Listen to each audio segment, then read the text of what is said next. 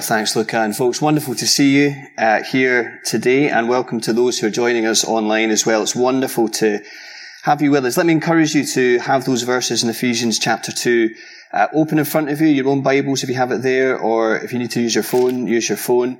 And let me just enthuse us for this passage today, because it is absolutely magnificent once we get to the heart of it.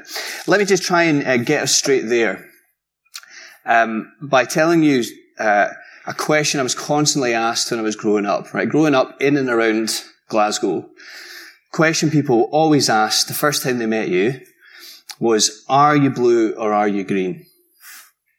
Right? Are you blue or are you green? And the thing that you soon realized, you soon clocked on to the more you were asked this question, is that people were asking you way more than what football team you support. Okay? Actually, what they were asking you deep down is, are you Protestant or are you Catholic? This is what they were asking us when we were growing up. And it's so revealing, that question. I remember being asked it all the time when I was young. So revealing of a deep, historic, and at times really ugly divide that exists in that city. And if you think about it, it's just one example of many issues that we know so often divide the peoples of this world, right? Economic / financial, social / class, political. And what we've seen playing out right now in the US, saw it in South Africa, didn't we, in the 90s? What do we see now playing out in the US? Racial divisions everywhere. So here's the question we're going to think about today. So think about the divisions in the world, is what is the answer to mankind's divisions? Right? What is the answer to mankind's divisions? Where is peace to be found? I remember when we were young, we used to mimic, right? Miss America. I don't know if you used to watch that kind of stuff when you were, I didn't watch it, but we kind of knew what went on. These kind of contests, and they would interview the winner, and they would say, well, what is it you want? What's the one thing that you want more than anything else? And the person would reply with her crown on, I simply want world peace. Right? We all used to laugh at it in the playground, right? Because it was a bit cliche, it was a bit cheesy. But more so, I think, because we thought, you dreamer. Right? You dreamer. Because we realise the world in which we're living. You dreamer. You think it's going to be peace? Friends, what will bring peace to the peoples of our world? Here's what we try. We try education. We try money, and we try law. Right? Agreed? 3 very good things. Good things that when we use them in really constructive ways can certainly help the situations. But here's the limitations of those, the limitation of those 3 things. Why they will not work. And is that those things cannot change the human heart.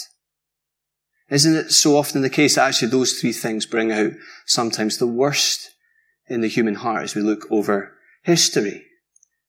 Cannot change the human heart, which, if you track the Bible story, shows us that that is the very source of the problem. In other words, before the problem is out there, the problem exists in here. The shock waves of sin ever since Genesis 3 enters the human equation as it causes havoc to humanity. I mean, you read from Genesis 3 onwards in the Bible story, you start to get words like shame. That didn't exist in Genesis 1 and 2. You start getting anger, you get murder, you get envy, and all these things coming in, and they're representative of a hostility that exists in 2 directions. Okay, a hostility between us and our Creator, and flowing from that, a hostility that goes out the way, vertically horizontal, to the peoples of our world. Broken relationships everywhere you look. Right? I mean, how painful is it, friends? We know this in our lives. How painful is it when you've fallen out with somebody? Right? In your family. We know these things. Strained relationships. What is it they always told us growing up? Sticks and stones may break your bones, but words will never harm you. Nonsense. I know in my own life. We were thinking about this last week. How is it that so often the people that we love most are the ones that we seem to have the ability to hurt most? So friends, what is the answer to mankind's divisions? This is the question of this passage. In Ephesians chapter 2, God makes his play. Okay? God makes his play, and he lays out his plan to bring unity to his people. Because there's a massive division that forms the backdrop of this passage today. If you've got it there, look at verse 14. Paul talks about the divide that exists between the Jews and the Gentiles, right? So you've got, on one hand, you've got Jews, the historic people of God. On the other hand, you've got the Gentiles, the peoples of the pagan nations who exist outside of Israel. And this divide is ingrained in your mind if you're a Jew, that these people are different to us. Right? Jewish rabbis used to pray every day, Lord, thank you that you did not create me a Gentile. And the Gentiles used to repay the compliment as they mocked the Jews because they worshipped a God who you can't see. How foolish is that?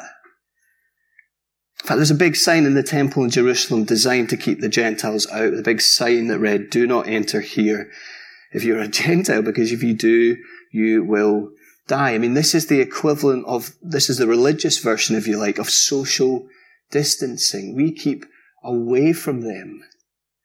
And yet God has always promised that there would be a day when the Gentiles would be grafted in and would be part of his united people. It's a glorious promise as you trace it through the Old Testament story. And the very fact that there's a church in Ephesus is proof of that. Right? A church where the majority of people in this church are from a Gentile background, but I'm assuming because we read that there's a synagogue in Acts 19, there may well be some Jewish people with a Jewish background in here as well, right? You can understand that there's potential tensions that exist in this church, but Paul's big point here is this, that God in Christ Jesus has made you one. And here's the claim that God's word would make today, that the gospel has the power to smash to smithereens every single barrier that divides the people of the world. Okay? And so, as we respond to this today, let me just ask us 3 quick questions to get us thinking along these lines as a church family. Okay, you ready for these? Here's the first question. Friends, are we humbled by our history? Okay? Are we humbled by our history? So there's a story told of a husband and wife in their 80s who've been married for a very long time.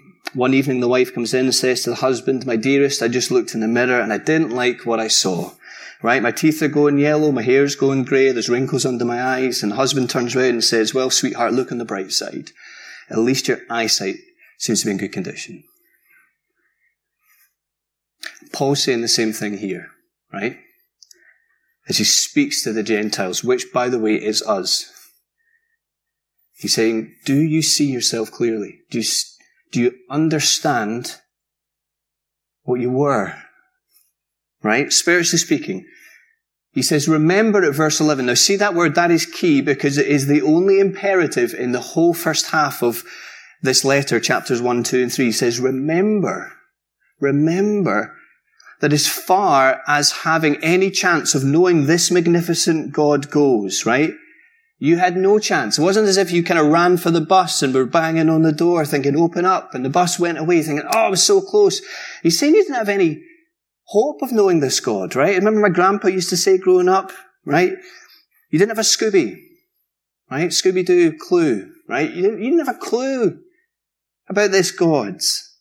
Not even the slightest notion of who he is, of what he'd done, of what he'd promised. I mean, look at the words that he uses there, verse 12. Remember, he says, remember what? What were you? Separated from Christ, alienated from God's people, and strangers to his promises, and having no hope, and without God in the world. And friends, right here is what we were before God got involved in our life. And you say, well, why go to town on this at this point? Well, I'm assuming it's because the key to unity is humility. Right? You want to see more humility in your life? I know I do. How underrated a virtue in our world is gentleness and patience and humility. Paul's saying humility is the key to your unity. Friends, let me just ask you, and here's what I was thinking about this week, right?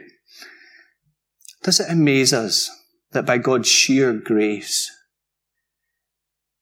that we've even heard about Jesus.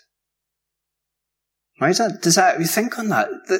The pursuing love of God for us, right? That went after us, that hunted us, that sought us out, the pursuing love of God, as seen in the person of Jesus. Does it amaze us that we've even heard about Jesus, right? It's the wonderful thing, the privilege I have of studying church history over the years, right? You learn about people that God has used down the ages to get the message of Jesus, the gospel, to these shores, right? Thinking of William Tyndale this week.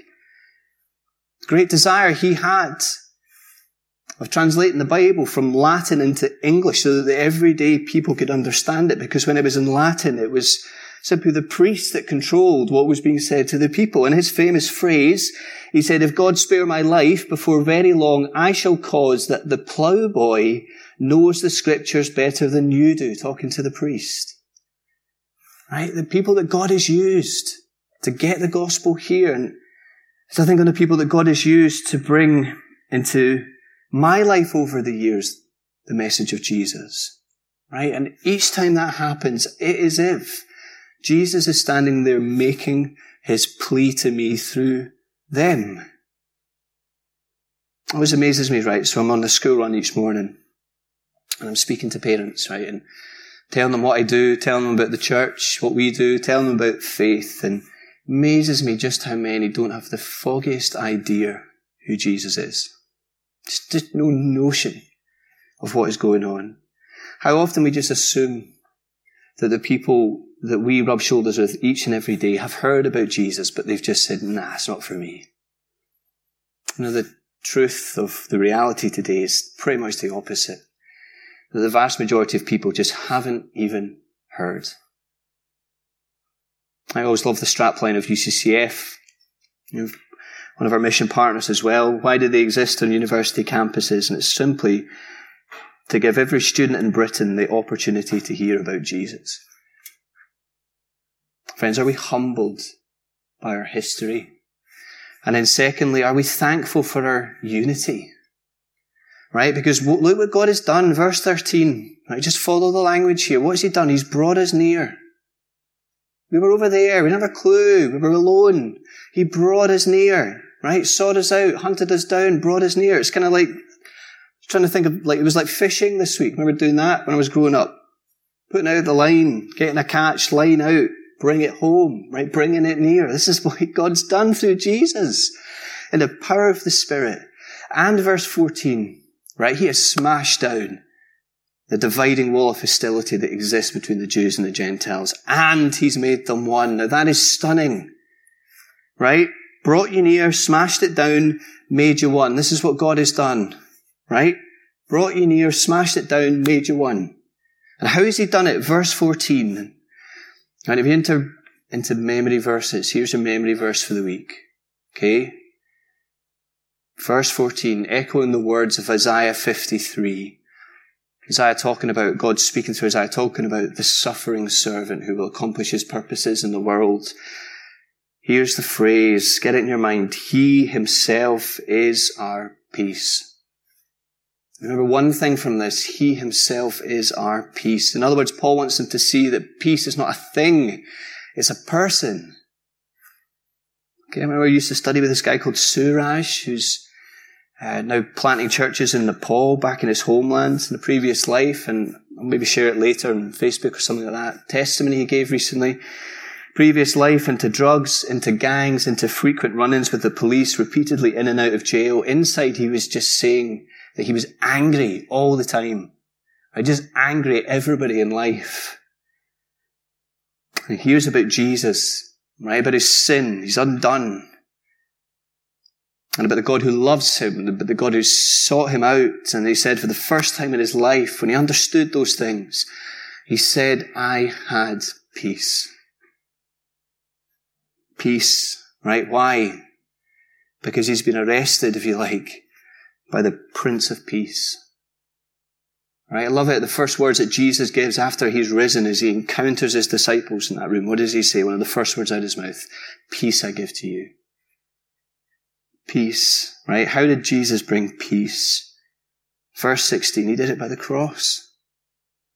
See, because the cross is the place where the Prince of Peace wins our peace, where the hostility between us and God and us and others is blown out the water, right? Because, and I think this is what's going on here, Paul is saying that the way to God now is the same. Okay? They're not different ways to God. This is not you take the high road, I'll take the low road, and I'll be a Christian before you, right? There is one way to God, and it's the same. And it's not by our efforts. It's not by our ethnicity. It's not about Gentiles becoming Jews or even Jews becoming Gentiles. It is by sheer grace. Through the one who called himself the gate for the sheep. It's by faith in Jesus and in him, and him alone becoming, verse 15, this one new man. One new man. What does that mean? It means that as Christ's people, across the world, down the ages, we have access and share the same Heavenly Father, and he has made us family. Family, not just friends, not just mates, not just playing happy families. He's made us family. He's made us one. And let me just say, we're thankful for our unity. It's one of the most powerful apologetics that we can offer for the truth of Jesus to the watching world. You know, I remember, I've told you a story before, but I love this story, so I'm going to tell it again, right? Preacher's prerogative and all that. Michael Oates tells this story. He's an evangelist, travels around, does a lot of work with UCCF and all over the world, traveling around, just telling people about the Lord Jesus, right? And he tells a story about a little community, church community down in Bristol. Now, Bristol is a very multicultural, diverse city. Remember when we lived there? Alice and I lived there for just under 2 years and used to live on the border of this area called St. Paul's, right? Just to give you an example of this. And distinctly remember at the bottom of this junction, there was a Jamaican community, a Somalian community, a Nigerian community, an English community, and there was a token Scot in there as well, right? It was only after I moved there that I realised that St. Paul's was one of the hubs of the riots in Bristol in the 1980s, right? They never tell you that when you sign your lease, but that's what they do, the riots in Bristol. But this is Bristol, very multicultural city. Michael Oates tells a story about a local MP who went and visited one of the churches in this city. And he looked around and he kind of took it in, and what he saw was different people from all these different groups getting on and singing and laughing and crying and eating and praying, you know, just doing kind of church together that we so often take it for granted. And he was so amazed, and what he said to the minister there, he said, each year I spend millions of pounds on my budget trying to get people from that area to get on with people from that area, and I walk in here and I see that you do it for free. Friends, our unity, what does it say to the watching world about who Jesus is and what he's done? You know, it was J.I. Packer who said that reconciliation is the very heart of the gospel. Of course, later when we come on to this, maybe the beginning of next year, Paul's going to plead with us, chapter 4, to make every effort to maintain the unity of the Spirit. Every effort. Why? Well, because he knows not only is it such a precious thing, but surely it's the one thing that the devil would go after to discredit what Jesus has done in the eyes of the watching world. Our God has made us one, in him our hearts unite. When we, his children, share his joy, his love rather, our joy is his delight. Friends, are we thankful for our unity?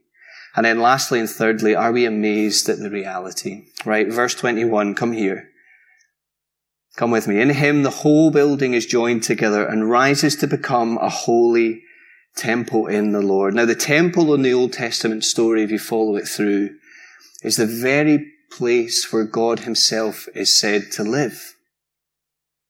And now, says Paul, in Christ and with the Holy Spirit residing in each of your hearts, you are now the temple of God. What? You are now the temple of God. In you, individually, and I think probably more so in the context corporately as a church, you are now the very place where God lives by his Spirit. So think about these folks in Ephesus living in the lives in this city, surrounded, if you remember it in Acts 19, by this massive temple of Artemis. Paul's saying that's not the real temple in the city. You're the real temple in the city. You are, right? As you meet together, as you grow, As you rejoice, as you weep, as you cry, as you love, as you laugh, as you go through the highs and lows of life together, you think there's nothing going on there, but let me tell you, there's everything going on there because there's a purpose to it. What's the purpose? Verse 22. And in him you two are being built together to become a dwelling in which God lives by his Spirit. Isn't that incredible? Changes the way you come to the prayer meeting, doesn't it, on a Monday? Changes how you think about that one-to-one when you meet with somebody during the week. Changes the way when you start off the day reading the Bible. Those things. That's what God is doing. You know, one of the programs we love to watch is Grand Designs. All right, getting to the age where that's what we love.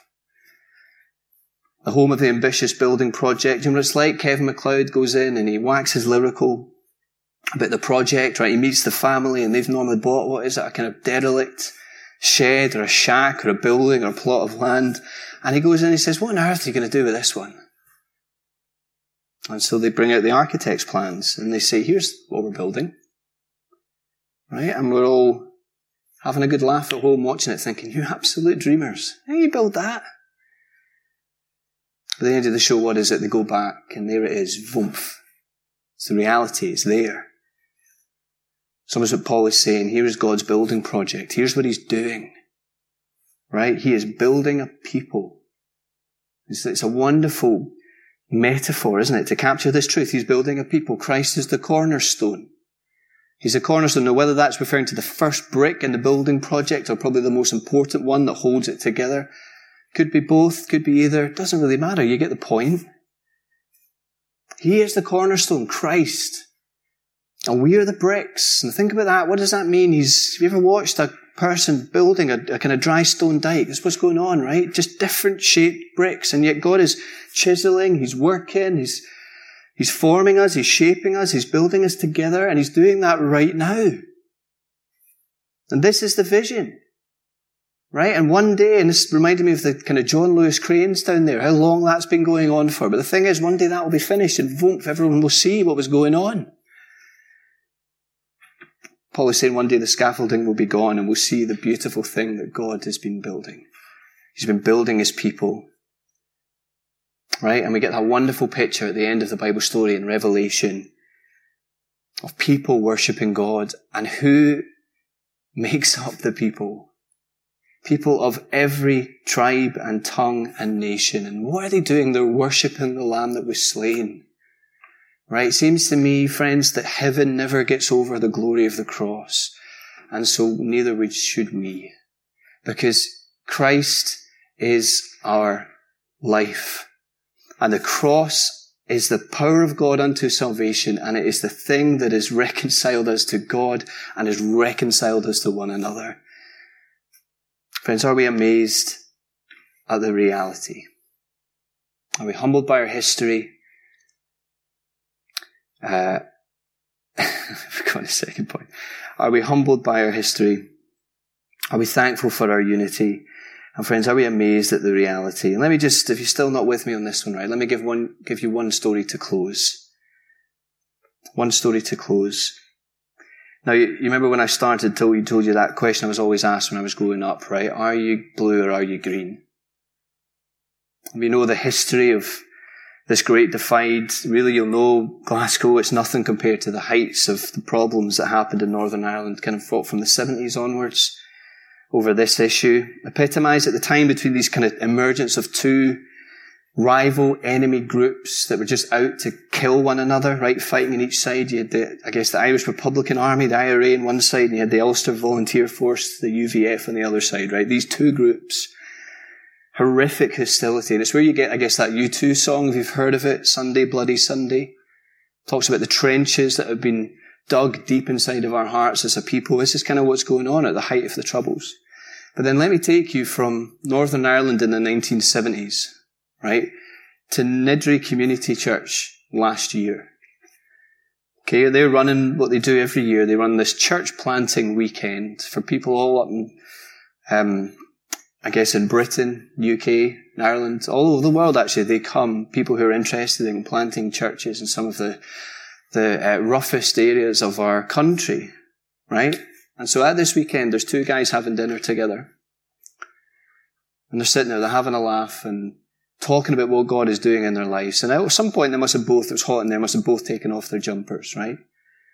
And they both look at one another and they both realize that they've got two tattoos in their forearms, right? Can we put the picture up? Is that right? Two tattoos in their forearms, but different tattoos. And here's the picture. So one guy, he's got an IRA tattoo. And the other guy has got a UVF tattoo. And so they take this picture and they put it on Twitter. And the tweet's up there for you to read. It simply reads, "This picture right here is the power of the gospel. Once both enemies, now joined together in fellowship in Jesus Christ. Hashtag, the gospel has no borders." And that's the message of Ephesians 2. The gospel has the power to smash to smithereens every single barrier that divides the people of the world. Because Jesus Christ is in the business of transforming hearts, of taking out the heart of stone and putting in its place the heart of flesh. And friends, remember that verse 14 as we finish. Why? He himself is our peace. Let's pray.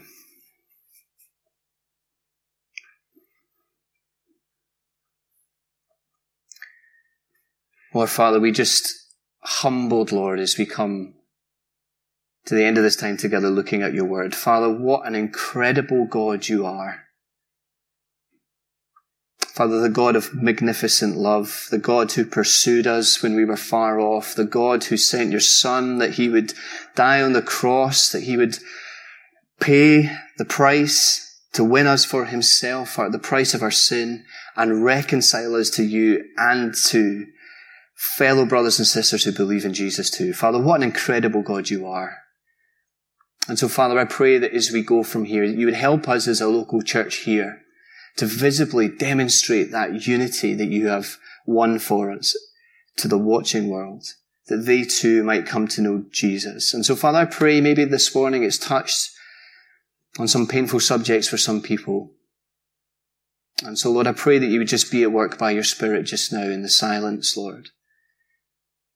As we bring to you maybe those relationships, Lord, that we know are strained, as we bring to you the people in our minds who we would long that they would hear and respond to the message of Jesus. And Father, we would just bring that all to you now. Father, thank you that you care. And so we pray all these things in Jesus' precious name. Amen.